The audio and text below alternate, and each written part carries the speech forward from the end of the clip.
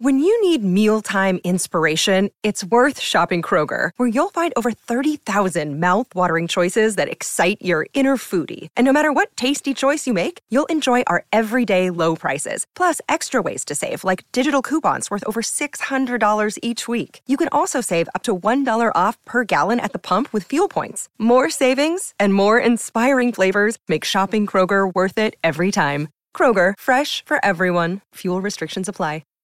You're invited to I Am the Cute One, the most chaotic school dance in the podcast universe. Let's spike the punch, grind to usher, and recap some of the cutest movies that made our millennial minds explode. Hello, I am Chelsea, and I am the cute one. And I am Donnie, and I am the cute one. Is that a wig? It's not. So we're here today to cover Goosebumps, the Haunted Mask. And if you heard Donnie's gasp at the start of the recording, my costume today is that I got my hair cut, and it is short. Happy Halloween! Okay, it's cute. I've hinted around it often. Pretty girls with short hair don't bother me, unless it's like full spike territory. It's like when Alyssa Milano had that, I just couldn't. So it just slurs 1 minute in. I don't really like to use that slur because it's not a community I'm a part of. But on Twitter, I did see people fight about it and say, if you're a gay of one kind, you can use any kind of gay slur. So that's the worst this faggot is attaching his card up to until I'm told otherwise. Okay, well, I will not be saying the F slur just to cross my T's and dot my I's. Fair. But thank you for calling me pretty. Of course. I think that might be the first compliment you've given me. Ever. And I am just a witch. I just put a witch hat on. But I've been teasing my nipples all spooky season. So I did put on a club shirt to just get them out live and on video. It's important to wrap up storylines and really tie a bow on through lines here this spooky What's season. What's that thing called? Pavlov's dog? No, that's something else. There's like some theater trick where if there's like a gun on stage, it better go off at some point. Chekhov's gun. Oh, yeah. So that's what these nipples are like. So you're saying that your nipples will be exploding in the next 50 minutes. Can't wait to see it. Yeah. So like I said, we are here today to cover Goosebumps, the Haunted Mask. Before we get into this, let me just ask the question right at the top of the episode. Do you feel in any way that R.L. Stine stole from you today, Donnie? I don't think so. Not enough to put in my notes, but as we get further, maybe I'll come to a realization that yes, he did. Currently, I don't. Okay, it's good to know that this feud can be put on pause for the time being. At the start of the episode, I have a question for you. You hated One Day in Horrorland, which is a Goosebumps book, and then you loved Fear Street's Cheerleaders. Where do you stand with this? Are you an R.L. Stine girl, or are you just a Fear Street girl? I liked this one. I felt like this one had higher stakes. I think the thing about the Funland one was that nothing happened. There weren't actually any stakes. It was like kids playing pretend and scaring themselves. Whereas this one, like, lives were ruined. Trauma was had. That's true. And I think what's tough about Goosebumps is it went for a long time. It was like 180 books or something. So because of that, I think all of his real ideas were used in the beginning. And then he just had to pull stuff out of his ass. And when you're doing that, but still writing for kids, it's tough what you can do. Because he can't kill people. Yeah.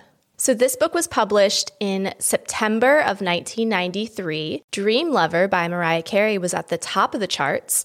The Fugitive was the #1 movie. Also this month, the first episodes of The X-Files and Bill Nye the Science Guy aired on television. And Death Row rap star Snoop Dogg and his bodyguard were charged with the murder of a rival gang member. Wow.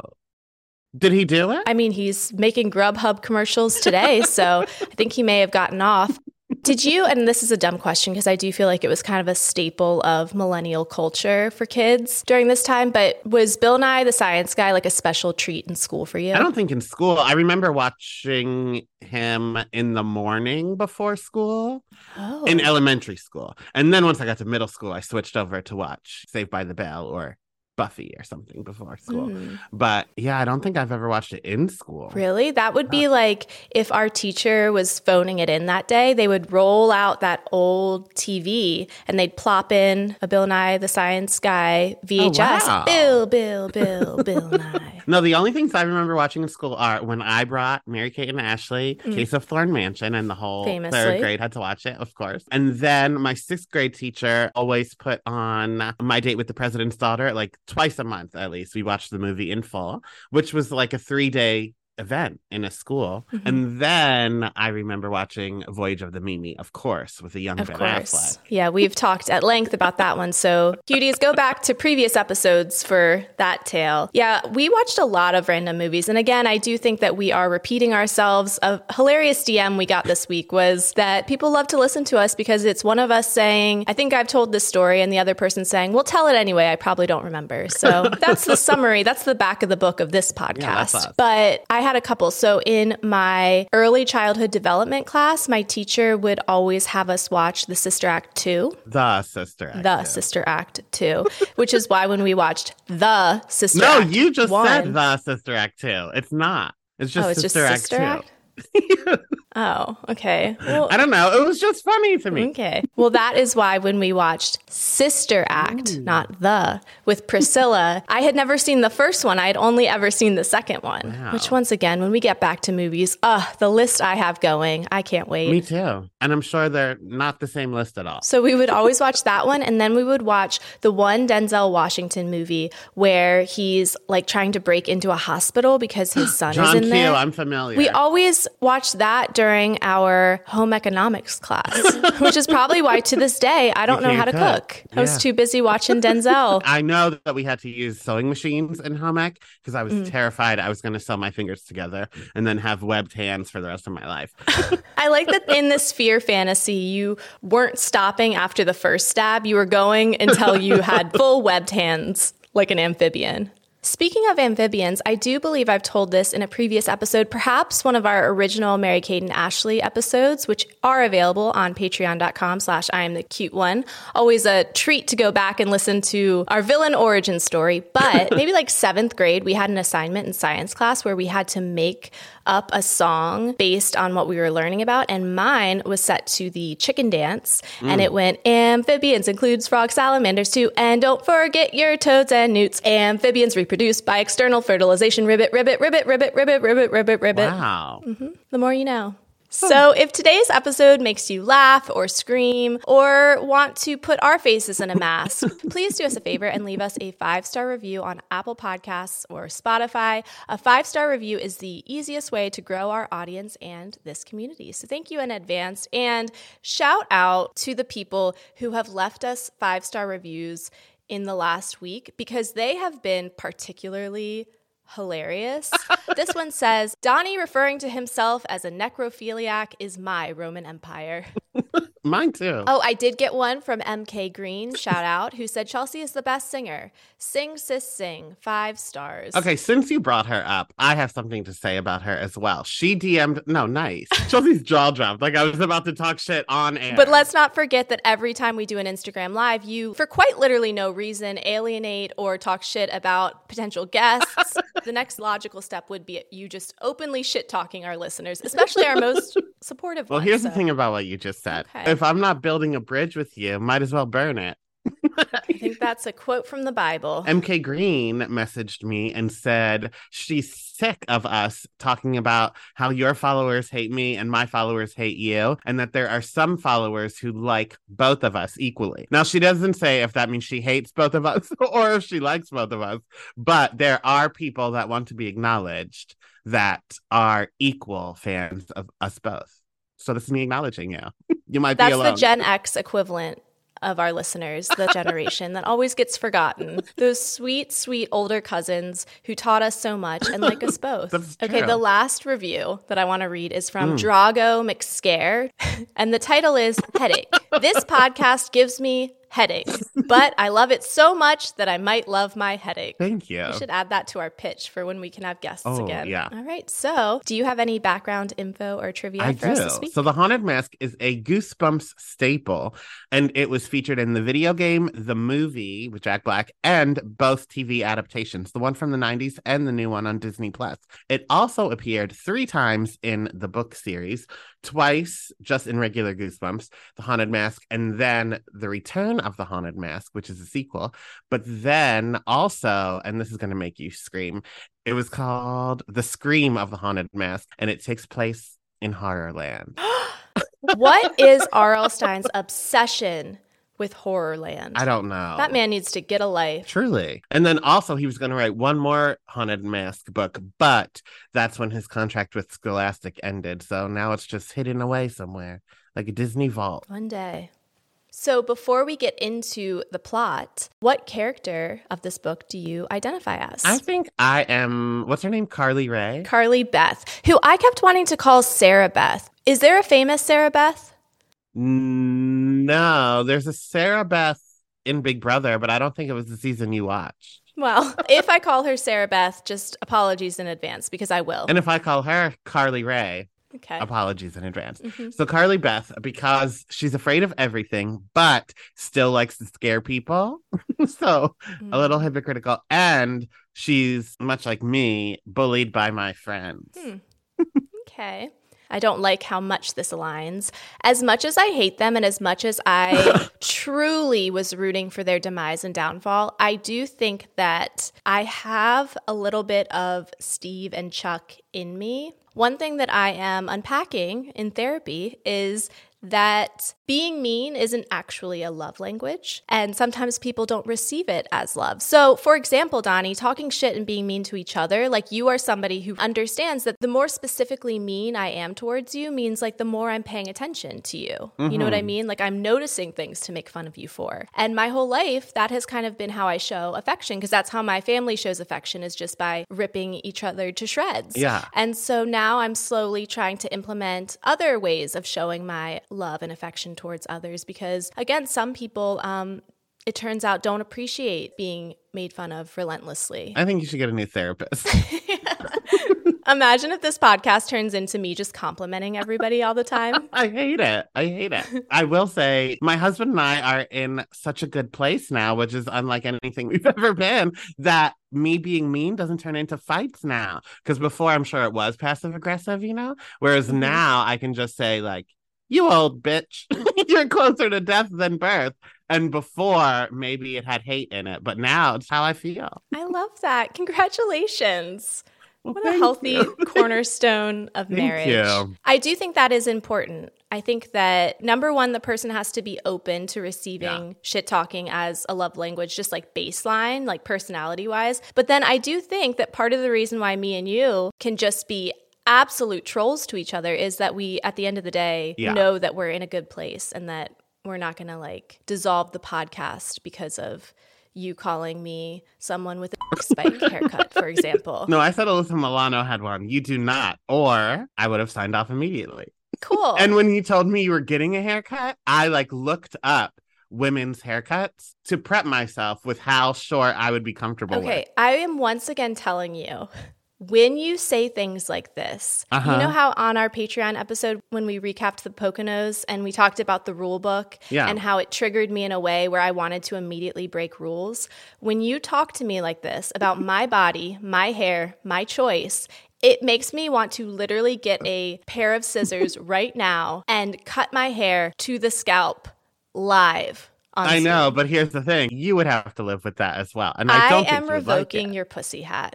We've come so far, but this is an indication that your women's studies courses are not complete. We're going to have to do some supplemental learning, perhaps take some summer school courses. You are losing your feminist pin for now, sir. I mean, that's fair. Natural consequences, am I right? Okay. So the 1-minute synopsis on the back of the book. How ugly is Carly Beth's Halloween mask? It's so ugly that it almost scared her little brother to death. So terrifying that even her friends are totally freaked out by it. It's the best Halloween mask ever. It's everything Carly Beth hoped it would be, and more. Maybe too much more, because Halloween is almost over and Carly Beth is still wearing that special mask. She's obsessed. She really is. So Carly Beth Caldwell, like Donnie, is afraid of quite literally everything. Ghosts, snakes, bugs, loud noises, dark rooms, witches, and her school's lunch. Okay, I'm going to stop you there. Okay, good. One sentence in. Now, in terms of the lunch, this is a bad example of school lunch. I hate when people talk poorly about school lunches. They're never as bad as TV, books, or movies make you think. My mom famously was a lunch lady most of my life. I did get lunch every single day. And because of that, I am well versed in school lunches. And I don't think they're as bad as people say. In fact, in college, I loved a school lunch. Well, in college, the dining hall, that's Well, a no. very different But experience. people still talk poorly about dining hall. They're like, oh, we have the here today. Yes, we do. And I'm excited to have this meatloaf. Yeah, I liked my dining hall's food. I was also a buy lunch every day type of gal. Some of the meals were better than others. I frequently went for the quote-unquote pizza, which is just soft, squishy bread that has cheese and sauce on it. Okay. A very specific taste, a very specific texture. Did your school ever have French bread pizza? I think that was just kind of the norm, where we would get like literally like a square of like very thick Chicago-style pizza. Oh, because my school's norm was like what Elio's is like. What is Elio's? It's frozen pizza, and it's like a square but thin. Oh, okay. No, Elio's. No, I'm a DiGiorno's bitch. Well, DiGiorno's is what you like graduate to. Oh, okay. Elio's is what I had when I was a little kid. I loved my school's Thanksgiving feast, and they always served sauerkraut with it. I would ask my friends, like, are you going to eat your sauerkraut? And everybody was like, no, this is fucking weird. Why are they serving sauerkraut? I love sauerkraut. And so to this day, when we have a Thanksgiving dinner, we're eating sauerkraut too. Now, that is fucking weird. Your friends were correct. That is not a Thanksgiving food. But I come from the school of whatever you want to be a Thanksgiving food can be a Thanksgiving food. So at your house, I don't mind that you have it. At the school, they shouldn't have done that. Yeah, but it was a staple. It wasn't like a one-year mistake. It was like every year I was like, yes, it's the Thanksgiving feast today. We're going to get sauerkraut. So weird. Equally as weird is my husband and I ordered from a diner the other night because I didn't feel like cooking. And I ordered like a burger or whatever, like you should. And he ordered a Thanksgiving feast. And before he ordered it, he said, this is going to be gross. Then when it arrived, he took a bite and said, this is gross. And I said, well, you did that to yourself. I don't know what to tell you. I understand that impulse, though. It's the same impulse that, like, when you see something in the fridge that's been there too long and you open it, like, you have to smell it. Mm-hmm. It's like, I see this thing on the menu. I know it's going to be bad, but I need to confirm it's going to be bad. I don't think you should do that with a Thanksgiving feast, though, especially on October 25th. If we're a month before Thanksgiving, I'm not having turkey in any form, not a sandwich, nothing. Because once Thanksgiving comes, I will have it for about a week straight. Okay. And I don't want the DM saying, because I've already seen the articles about it, saying like, oh, Thanksgiving meat should only be in your refrigerator 3 days after you cook it. I don't care. I'm eating it for a week. Well, that's a personal choice. Again, your body, your choice. Thank you. Like what you're hearing? Head to patreon.com/IamTheCuteOne for more. There you can find uncut, unedited, and unhinged video and audio footage of current episodes. That's patreon.com/IamTheCuteOne. See you there. Okay, so back to this book. Like I was saying, Carly Beth is afraid of everything. Carly Beth is also the victim of some good old-fashioned 90s bullying. Her classmates Sabrina, Chuck, and Steve, also like Donnie, spend every waking moment brainstorming ways of absolutely terrorizing their quote-unquote friend. When they aren't sneaking up behind her, they're doing things like putting worms in her turkey sandwich and embarrassing her in front of the entire lunchroom. These are no friends of hers. And No. I am the friend that is afraid of everything. So I do understand with that, people will get joy from scaring you. And as the friend that's afraid of everything, I do make it known when I do think people are going to scare me that like, this is not funny to me. Do not do this. One time when I was visiting Quinn's family, all three of the little kids, like the nieces and nephews, went missing right before I was going to go to bed. And I was like, they are clearly hiding in my bedroom. So if they scare me, I might curse at them or hit them because it's a body reaction. So I just went in and said, like, if you're here to scare me, I am going to get naked and go to bed. So please, please leave before you see something you're not supposed to see. And then they all giggled in the closet. And I was like, okay, found That's a great strategy. I think that when you're afraid of an intruder, maybe just say you're about to get naked. And nudity, yeah. Yeah, I don't, for as much as, again, going back to my love language of being mean, I don't like to scare people because I don't particularly want to be scared. And that's the problem that I have. Like, I do like scaring people. You don't want people to scare you, but you enjoy scaring other people. Yeah. But because of that, it brings me so much joy that I give it away because I'm like in the closet giggling. No, do you know when you give it away? How? This is something that I noticed. Okay, we know that you are a fast person, right? You listen to things on 2 times speed. You don't like being behind slow walkers. When you get excited about something, it's actually super sweet and endearing, but when you get excited about something, you begin power walking for no reason. So I always know when you're about to do something sneaky because you're just doing laps like you're in a power walking convention. I mean, I feel like you could walk a 5-minute mile. You really get going. So Carly Beth, dejected after her real life rendition of "Nobody likes me, everybody hates me, think I'll go eat worms," heads home where things go from bad to worse. Her mom does not comfort her or offer words of wisdom and advice. Instead, she announces that she's just returned home from her art class at the museum and presents her daughter with her latest work, a life-sized replica of Carly Beth's head. What the fuck? Truly. 2 things. One, she has 2 kids. So this is showing your son that you'd rather use your daughter as your muse. That's fucked up. But number 2, don't bring that home. Like, leave it in the museum or wherever you work, because what do I want it for?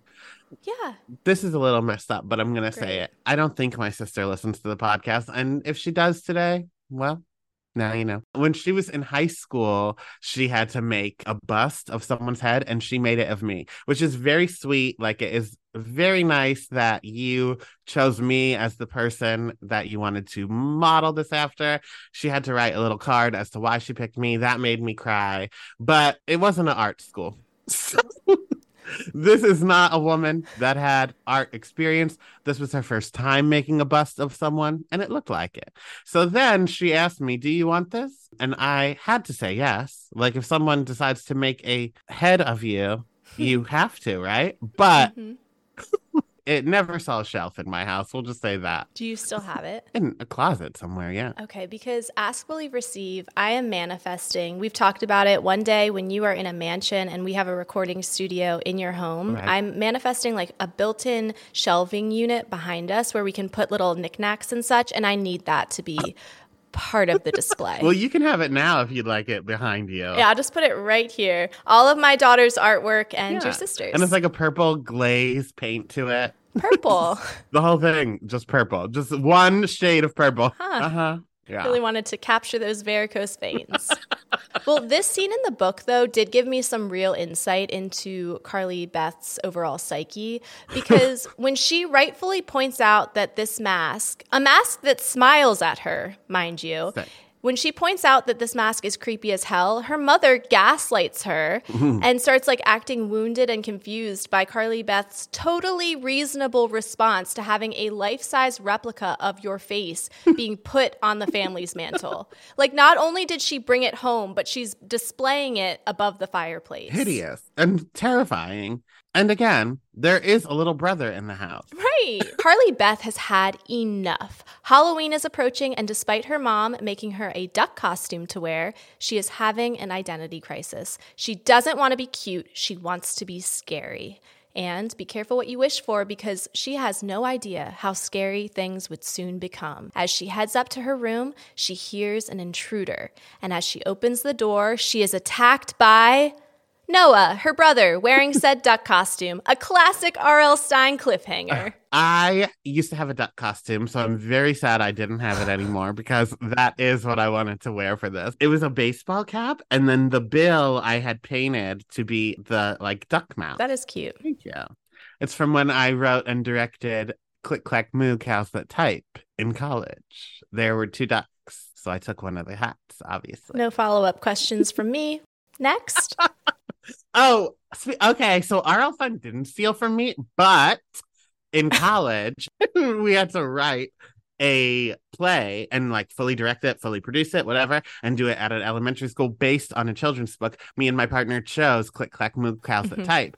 And then a touring company of like a real theater company started doing Click Clack Moo Cows That Type, the musical. Were they at the elementary school? No. Okay. But you don't know who. Maybe little Sally in the audience. Maybe her mom's a Broadway agent. We don't know where. Probably not. It was in Shippensburg, Pennsylvania. And I don't think that's where they'd live. But you never know. It could be their vacation home. That they send their daughter to school at? You know, you don't. You never know. Yeah, okay. You're right.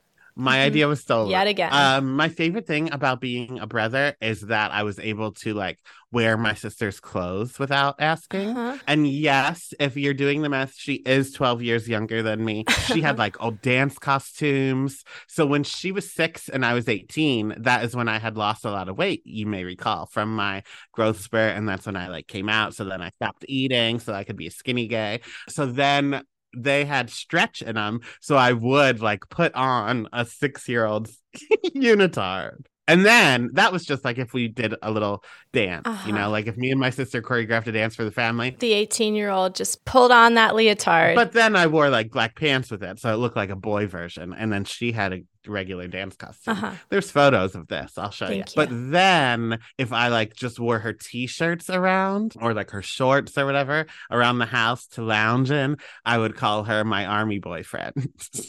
Like I could wear my own clothes, but if you have a boyfriend in the army and want to wear his hoodie, then it means more. So I was like, I want an army boyfriend shirt right now. Never tell that story to anyone again, please. Why? You rarely leave me fully speechless, but you kept talking and it kept getting worse. Well, now when I go home for like the holidays or whatever, if I need a shirt to wear when I go to sleep, I say that. I'm like, can I get an army boyfriend hoodie? And she knows what I mean. So you were spanking your mom's butt and calling your sister your army boyfriend and jizzing on pirate chips. What a lovely childhood.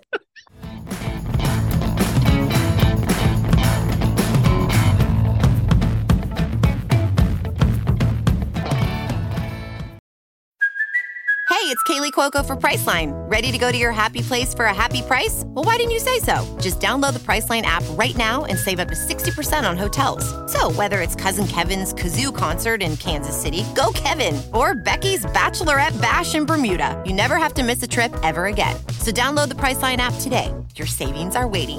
Go to your happy place for a happy price. Go to your happy price, Priceline.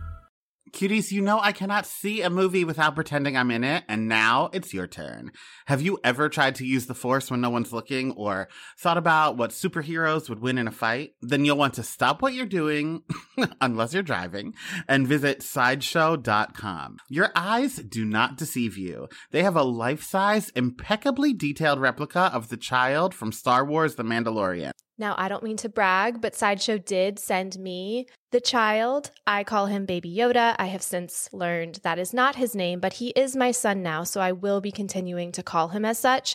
And we have been playing dress up, having photo shoots, and just having a grand old time. But if that one doesn't speak to you, how about a movie-accurate statue of Christopher Reeve as Superman? They got that too. But just wait until you see the incredibly lifelike figures of Robert Downey Jr. as Iron Man. We are thrilled to have Sideshow sponsoring our podcast today. They offer a wide selection of premium figures, statues, and fine art from the worlds of Star Wars, DC, Marvel, Harry Potter, Lord of the Rings, and so much more. These limited edition, handcrafted, officially licensed collectibles bring pop culture's biggest icons to life in your home. And here is the best part.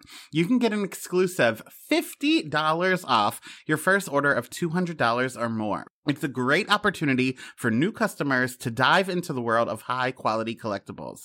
Or you can gift it to that super geek in your life. Perhaps that person in your life that you know would cringe when they hear that I've been letting my daughter sleep with my Baby Yoda. And again, that I refuse to stop calling it Baby Yoda. Plus, shopping at Sideshow earns you 5% back in Sideshow rewards, meaning for every $100 spent, you get $5 back in rewards that can be used on future purchases. While geeking out is its own reward, your collection goes farther with Sideshow. So, what are you waiting for? Visit Sideshow.com, promo code CUTE1 right now, and get ready to let your geek side show. Oh, that's clever. Sideshow. Like Sideshow.com? I get it.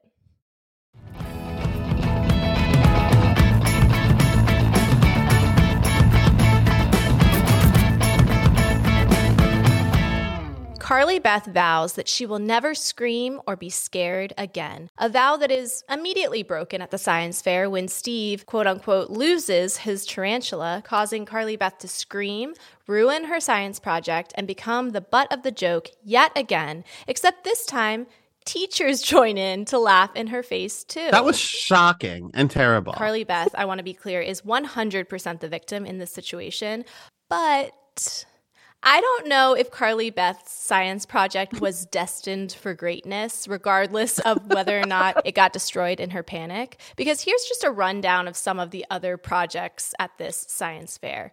Martin built a computer from scratch. Mary Sue Chong built a robot arm. Somebody completed a chemical analysis of the town's drinking water supply. And Sabrina and Carly Beth made the solar system out of ping pong balls. But here is the thing about that. Just like my sister in that art fair, not everyone is like the best of the best. So you're still good enough to get in it. But then there are people that will do this in the future as a profession. And you're just not one, Carly Rae. Carly Beth. But yeah, okay. And maybe I'm being hard on her because you're a bully. Well, because we dislike in others what we see in ourselves. Because my science fair projects were always all over the fucking place. One year I did a save electricity campaign, and that was my science fair project for whatever reason. Another time I did the effect of time on stains. Oh. This was when our house was getting built. So we had like the samples of carpet that my mom and dad were like picking out, and I would dump cranberry juice on it and leave it for various periods and then add the carpet cleaner and see what the stain looked like. And then my most favorite was one year, me and my best friend did a Save the Mountain Beavers campaign where we looked at the list of the endangered species and we chose mountain beavers. And it turned out that mountain beavers, number one, not a beaver, does not live in the mountains. And essentially they are like invasive animals who destroy ecosystems who have truly no redeemable qualities whatsoever. So that one was a really hard one to continue forward with once we realized that mountain beavers are just kind of pieces of shit. Huh. I never knew about a mountain beaver. I still have a Save the Mountain Beavers magnet on my fridge because, again, for whatever reason in the science fair project, that was like our output is we made little magnets to give people that say, Save the Mountain Beavers. But I'm me, so there was a typo. I accidentally put 2 periods at the end. So we had to go and manually add a third dot. So it's like, Save the Mountain Beavers, ... Your projects are really good. Thank you. So after the science fair debacle, Carly Beth makes another vow. She will get her revenge. And so the night of Halloween, she heads to a new creepy mask store in town to pick out the spookiest costume that will scare her frenemies to death.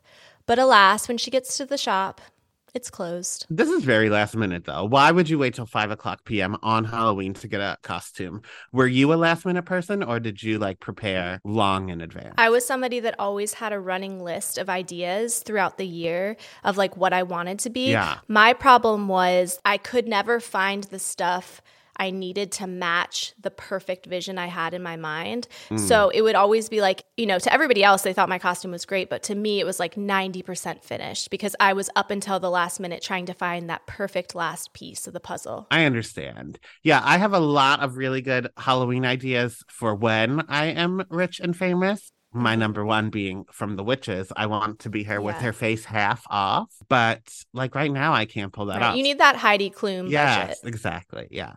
But the most last minute I ever was like a year. I wasn't going to celebrate Halloween for whatever reason, but then I got scheduled to work on Halloween night and they were like, you can dress up if you want. So I was like, what the hell am I going to do now? So then I just wore a Superman shirt with a button down over it and was like in between Clark Kent and Superman.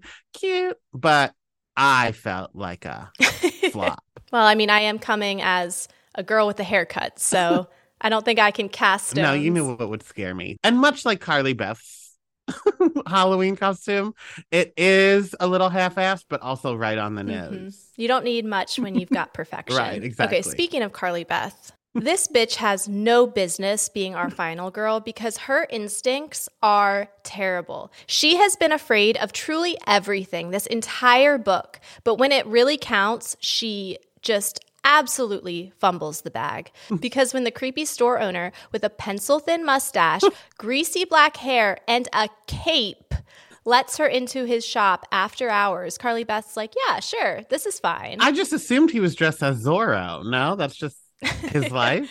Maybe. I guess it is Halloween, so maybe he was dressed as a vampire. But from what we learn later on, I do think this is his everyday look. Wait, I have a question. Do you think Zorro is a vampire? No, I was just making a different reference. Yeah. Okay, got it. Thank you. No, I know about Zorro because Puss in Boots. Okay. So once in the shop, she sees the usual spirit Halloween costumes, gorillas, pigs with blood coming from their snouts, werewolves, Frankenstein, Uncle Fester, the usual.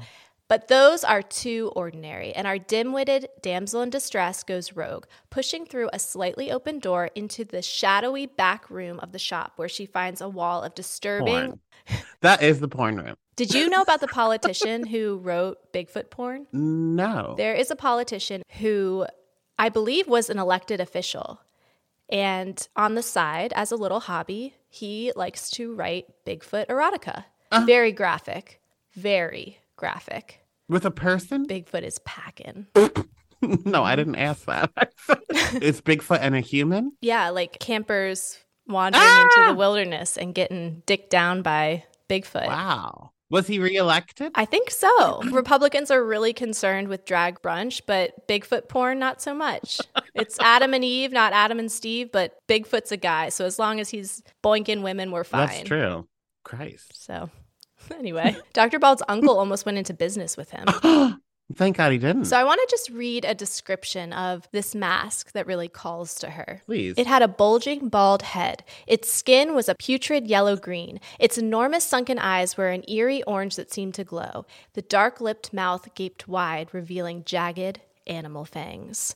So really just looks exactly like my co-host. I knew you were going to say that. No, but this did remind me of the story of Peter Jackson when he was making The Lord of the Rings. Have you heard about this? No, and I'll do you one further. I don't know who Peter Jackson is, so you're really educating. Well, context clues, he's the director of Lord of the Rings. Well, also someone had to write it. Also, there's a costume designer. There's plenty of persons it could be with context clues. That's fair. That was judgy of me. I apologize. Thank you. So Peter Jackson, the director of Lord of the Rings. Now, I'm being really confident about this, but we famously know my usual film knowledge. So cuties, make Donnie's day. Slide into our DMs to let me know that he was not the director. But he made the decision to model the orcs in the story after Harvey Weinstein. That's and incredible. It wasn't revealed until Harvey Weinstein, all that shit came out about him, that Peter Jackson was like, oh, yeah, also, you know those hideous, ugly orcs? We used Harvey Weinstein's face as the prototype. Is that a true story, or that's like Christopher Columbus on the Titanic? Well, like any story I tell, the truth is there. The kernel of truth is there in the center. You just kind of have to wade through the bullshit. So the truth is out there, just like X-Files, which came out in September 1993. Circles become circles. Wow. So while the shopkeeper initially refuses to sell her the mask, it turns out that $30 is the price point of ruining a young child's life. So the shopkeeper lets her take the mask, which is surprisingly warm and smells like sour, rotten newspaper. But as a parting gift, he does give her a warning. You will regret this. I like that he got the money before he told her that. A smart businessman. Yeah, I certainly. like, and you'll probably get to this, but she decides to take that statue head and put it on a stick, but also still wear her regular clothes. So I like that she's really leaning into like part of the costume. Like, oh, I'm going to be a monster that rips my head off and puts it on a stick. But also, I'm just going to wear normal clothes. Like, that is not a costume. And I hate when people just wear a mask and say it's a costume. Also, this is not a monster that has been in anything. This is not Frankenstein. This is not a Dracula mask. This is not a werewolf mask. You are just scary. And I hate when people are just scary for Halloween. Okay. I'm glad you had the opportunity to get that off your chest. I like to take it a step further. I like the story this tells. We're engaging in some world building. So I like to imagine that the monster came in, attacked her, decapitated her, put her head on a broomstick, and then was like, ooh, I need some army boyfriend clothes, and put it on, and then pranced around with her head on a stick. Very Donnie coded, really. Yeah, you sold it a little bit. But if someone just said, I'm a monster, I'd be like, and you're also finding a new Halloween party. See ya. So Carly Beth doesn't give a shit. It's time for her to pull a Carrie and torture her tormentors. And soon it's off to the races. First, she terrifies her brother Noah and her frenemy Sabrina. So now it's time for her to move on to her real targets, Steve and Chuck. And she goes all out. Like you said, she steals the replica of her face that her mother created, puts it on a broom, essentially like a do-it-yourself disembodied head situation, and then leaps out at them. Only it's not them. Oopsie kitty, she jumped the gun. It turns out just two randos. This all triggered me and what I'm working on in therapy as well, because I don't like to be wrong. Man, and this I don't is a shame for this episode to not be sponsored by BetterHelp. We are really just doing the work here. Maybe we'll contact them and say, like, this is the episode to put your money into, honey. We are two mentally ill people. We could really use a code. Because I don't like being wrong and I don't like to be embarrassed. So twice in my life, this kind of thing happened to me, not scaring people, but like one time at the bus stop in elementary school, I went to hug my mom goodbye and I looked up and it wasn't my mom. Still stays with me to this day. So embarrassed. And then this one is kind of funny, but still a little embarrassing. So it also stayed with me to this day. I was in the grocery store with my friend and I heard her say, shh. And I said, I didn't say anything. And then it was a mom yelling at her kid. So then the mom looked at me, pissed off, obviously, because she thought I was just being like a silly little teenager, but I wasn't. Oh, man. And both of those memories haunt me. Isn't it so funny? Like, of all of the things that we should feel shame about and embarrassment about that we've talked about on this podcast, it's like those are your most embarrassing moments. My most embarrassing moment was one time in swim class, I started kicking when I should have been going under, and I was mortified. And then one time during soccer practice, my coach caught me raising the roof because I was like practicing a dance routine in my head. I get like hot in the face thinking about this. I was probably like 9 or 10 because I was raising the roof on our way into the huddle. So when we got to the huddle, he was like, Chelsea, what were you doing? What dance was that? Like trying to playfully poke fun. Yeah.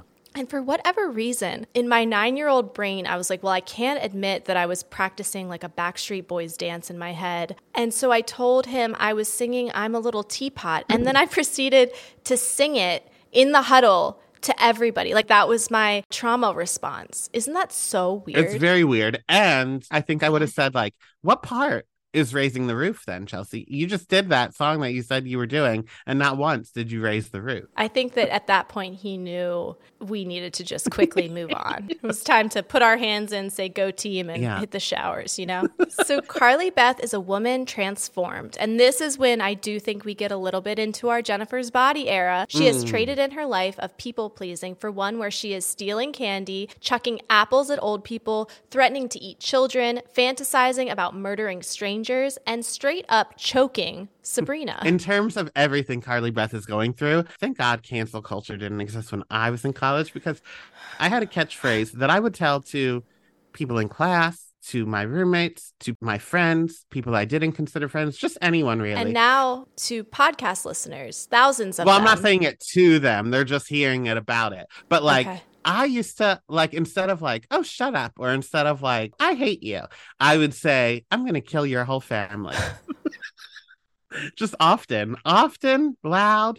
In fact, I think it made it onto my Donnie quote board on the back of my door that you're familiar with. Yeah, so when the SWAT team came in, not only were they like, wow, what a weird shrine to himself he has. There's active threats. I'm going to kill your whole family. Yeah, isn't that nuts? Yes, that is extremely nuts. I used to even say it to my army boyfriend, who would then say, that's your family too.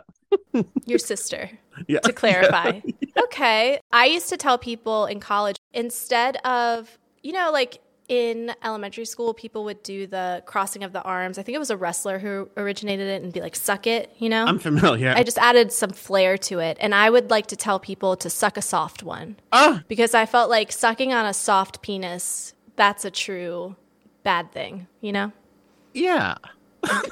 Okay. Huh. You can tell me that you're going to kill my family. I'm just going to say, okay, suck a soft one. Thank you. And so with the help of her mom's mask, which comes alive and yells, help me, for no reason, never talked about again, never mentioned again, just part of the plot there, Carly Beth fulfills her life's purpose and scares the absolute shit out of Steve and Chuck. The night was a success. Now she has a sack of candy and she isn't going to share. First of all, that mask thing was terrifying, but I have a question for you. Were you allowed to eat candy before your parents checked it? Yeah. On Halloween? Yeah, I mean, we would have to like ration it, but on Halloween we could kind of eat whatever we wanted, and then whatever wasn't eaten went into a bowl. But your parents didn't check it at all for razor blades or anything? I don't think my parents were really followers of conspiracy theories. Got it. No, we had to go home, pour the candy on the floor. My dad would sort through it, make sure all the wrappers were still closed, all of that. And then he would take what he wanted and give the rest to us.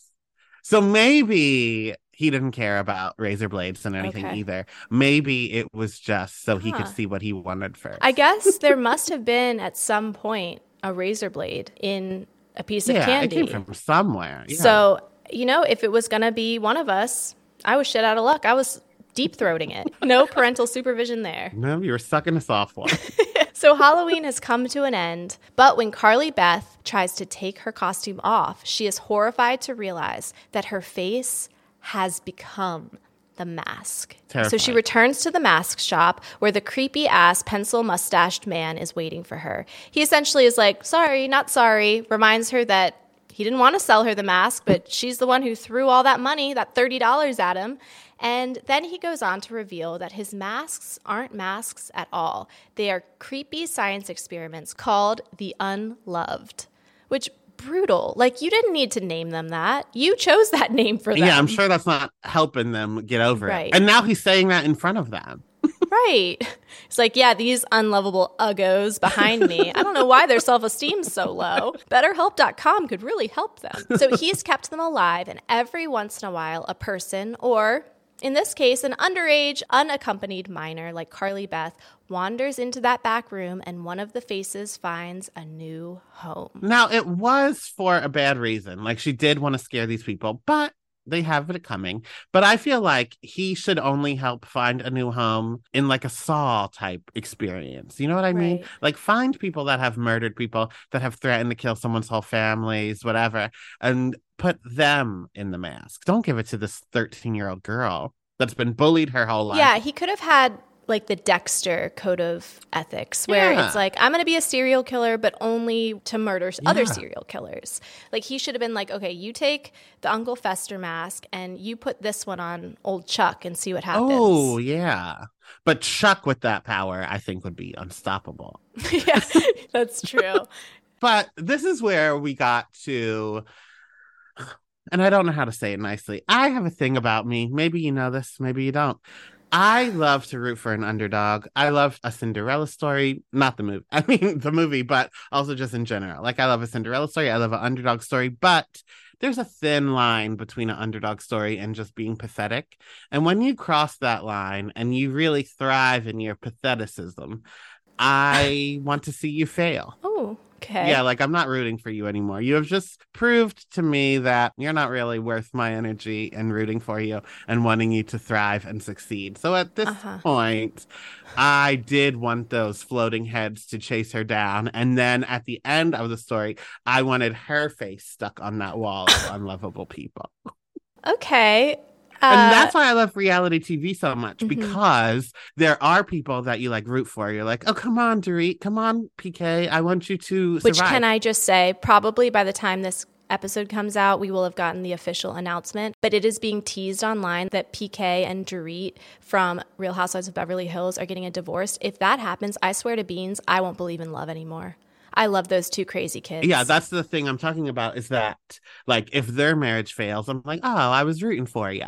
But if Kyle and Mauricio explode, I'm thriving. I'm eating popcorn. I'm planning a Kyle is over party, like all of that. There are people that I just root for your demise. And Carly Gray quickly became one of them. Carly Beth. Yeah. I think also, and if we're going to be doing some introspective work, I wonder how much of it is you want the underdog to succeed, but if they are so much the underdog that they are pathetic, you would like to bully them. That's correct. You want to see their face up on that wall, Yeah. sucking a soft one with their whole family murdered. So some good news for Carly Beth. There is one way to remove the mask, But if the mask ever reattaches to a face ever again, it is forever. So this is her one shot. Carly Beth needs a symbol of love to break the spell. And in some pretty weird messaging from R.L. Stine, it turns out the symbol of love is the horrific head her mom made her. After all, her mom made it because she loves her. Much more than her brother. And so Carly Beth puts on the replica of her face over her new monster head and poof, she's back to herself. And everyone lives happily ever after. Except, dun, dun, dun, Noah, her unloved brother, has put on the mask. And we know there's no symbol of love for him.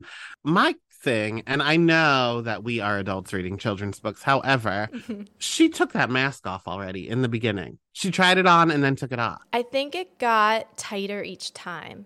Oh, okay. So I think she took it off once and it was really hard. Then she now took it off a second time. And I think it's like, baseball. 3 strikes, you're stuck as a monster forever. Fair enough. Yeah. The ending of this reminded me of, did you ever read Thinner by Stephen King? So for whatever reason, my dad told us the story of Thinner by Stephen King as like a bedtime story where he wasn't reading the book. He was like telling us the story because he used to do that a lot of like whatever he was reading, he would just tell us like a bedtime story. Okay. But it's really, really scary. It's about this, we're not allowed to say the word anymore, but starts with a G. Mm-hmm. Yeah. A fortune teller. A fortune teller type of lady.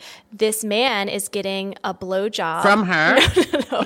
But I think my dad told me these details, and I think I was in like middle school. So this man was getting a blowjob as he was driving, and he runs over this fortune teller lady's daughter, I think. And I'm not going to tell the whole thing of Thinner, but the fortune teller places a curse on him where she touches his cheek and she goes, "Thinner." And he is like a really overweight, obese type of man. Lots of fat phobia happening in that Stephen King novel. Okay. So all of a sudden he starts losing weight. And at first it's like everybody's like, oh my God, you look amazing. He's not changing anything. He's eating and he's just losing weight until he becomes like skin and bones. He's like a skeleton. He is dying. He cannot stop losing weight. He goes back to the fortune teller lady and she puts the curse into this pie. And she's like, to get rid of the curse, basically it's like the ring. You have to like pass it on. So he's like planning who he's going to give it to. But then he comes down in the middle of the night and his wife is sitting there having a midnight snack and eating the pie. So the book ends, and sorry people, spoiler alert, I guess, if you haven't read this book from like the 80s, but the book ends with him picking up a fork and eating the pie with her. Horrifying. How sad, yeah. We are on a time crunch, but I'm going to give what we call in the biz a little teaser. And I'm not going to tell you which part of that story reminded me that I need to tell this story on the podcast. But for listeners who have been listening for a while, who are familiar with the first time that my brother came on the podcast to cover Home for the Holidays, we told a tale about my uncle who was shot in a convenience store when he was protecting his mistress from a hitman. So go back and listen to that episode for that full story. A little teaser. I have become privy to some new details about that story that no one knew until my grandma got drunk and said it out loud. And I can't wait to tell the story. Stay tuned for that, cuties. So final thoughts. Who would you cast in a movie version of this book? Did you watch Cruel Summer? I did not. Oh, well, there's the ugly girl from that I think would be good as Carly Beth. She just gives pathetic. And then as Sabrina, I didn't even do this on purpose. As Sabrina, I would cast Kiernan Shipka, who played Sabrina in the Dark reboot. And then as the owner of the costume shop, I went Neil Patrick Harris. That's brilliant. I love Thank that. you. So much like R.L. Stine hopping in his time machine to steal ideas from you, Donnie, we're going to hop in a time machine. And our cast, we're going to age people up. So it's going to be more of like a high school aged cast, and we're going to go back to the 90s. Okay. So for Steve and Chuck, I want the guy who plays Stifler and Matthew Lillard, because I think that they could be very good at being two douchey bros, just like ruining this girl's life. I said Tara Reid as Carly Beth, and then I have Sarah Michelle Gellar as Sabrina. Also on board with that. So final thoughts. What aged well and what aged like borders about this book? In terms of what aged well, people still have half-assed costumes on Halloween. People are still bullied. I think that like a kid could read this now. And besides some of the costumes that were like in the costume shop, I think that it's all things that they would understand the references to, whatever. Borders, there was a mention for no reason that the mom was fat. I was like, okay. Yeah. I don't know why that had to be dragged into it, but Right. that was it. I think that what aged well is it was a fun read. I enjoyed myself. It holds up in terms of being a book that was enjoyable. I think in terms of Borders, just the overall messaging for young girls in this book, there was a lot of just internalized misogyny, a lot of like victim blaming, where essentially the whole time Carly Beth is straight up being bullied, like bullied. Like no teachers are stepping in, no parents have anything to say about it. And every time she's standing up for herself or like after something's happened, every time she's processing it with her best friend Sabrina's like, well, you're too scareable. Like, well, I don't think Chuck and Steve mean to be mean. You're just asking for it. And there was a lot of undertones of like, just get it together, Carly Beth. This is your fault. That's very true. But my pussy hat was burned earlier in the episode, so I didn't pick up on those things. Carly Beth is either the good girl that gets scared or she's literally a monster threatening to eat children. There wasn't any growth. It was like once she took off that monster hat, she went right back to being like meek wallflower. That's very true. Yeah. She should have learned something. But alas, much like this podcast, nobody's learning anything. So next week we are covering... What are we covering next week? We don't know yet. Oh, okay. So next week we're covering something that isn't spooky. So just like R.L. Stine, we're going to leave you with a cliffhanger. Oh. Next week we're covering ... Got to turn the page to find out. So with that, we will see you next week. We will talk to you later. Love you like a sister. Bye. Thank you for listening to I Am the Cute One, a nostalgia podcast. If you liked what you heard, be sure to give us a 5-star rating and subscribe to our show. You can follow me at Real Donnywood on Instagram and TikTok. And if you want more of my personal brand of chaos, check me out at Ono Chels on Instagram. And for uncut, unedited, and unhinged video and audio footage of current episodes of I Am the Cute One, head to patreon.com/IamTheCuteOne. And go to IamTheCuteOne.com for the most chaotic merch on the planet. Talk to you later. Love you like a sister.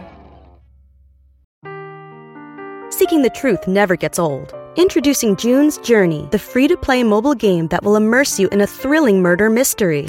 Join June Parker as she uncovers hidden objects and clues to solve her sister's death in a beautifully illustrated world set in the Roaring '20s. With new chapters added every week, the excitement never ends. Download June's Journey now on your Android or iOS device or play on PC through Facebook Games.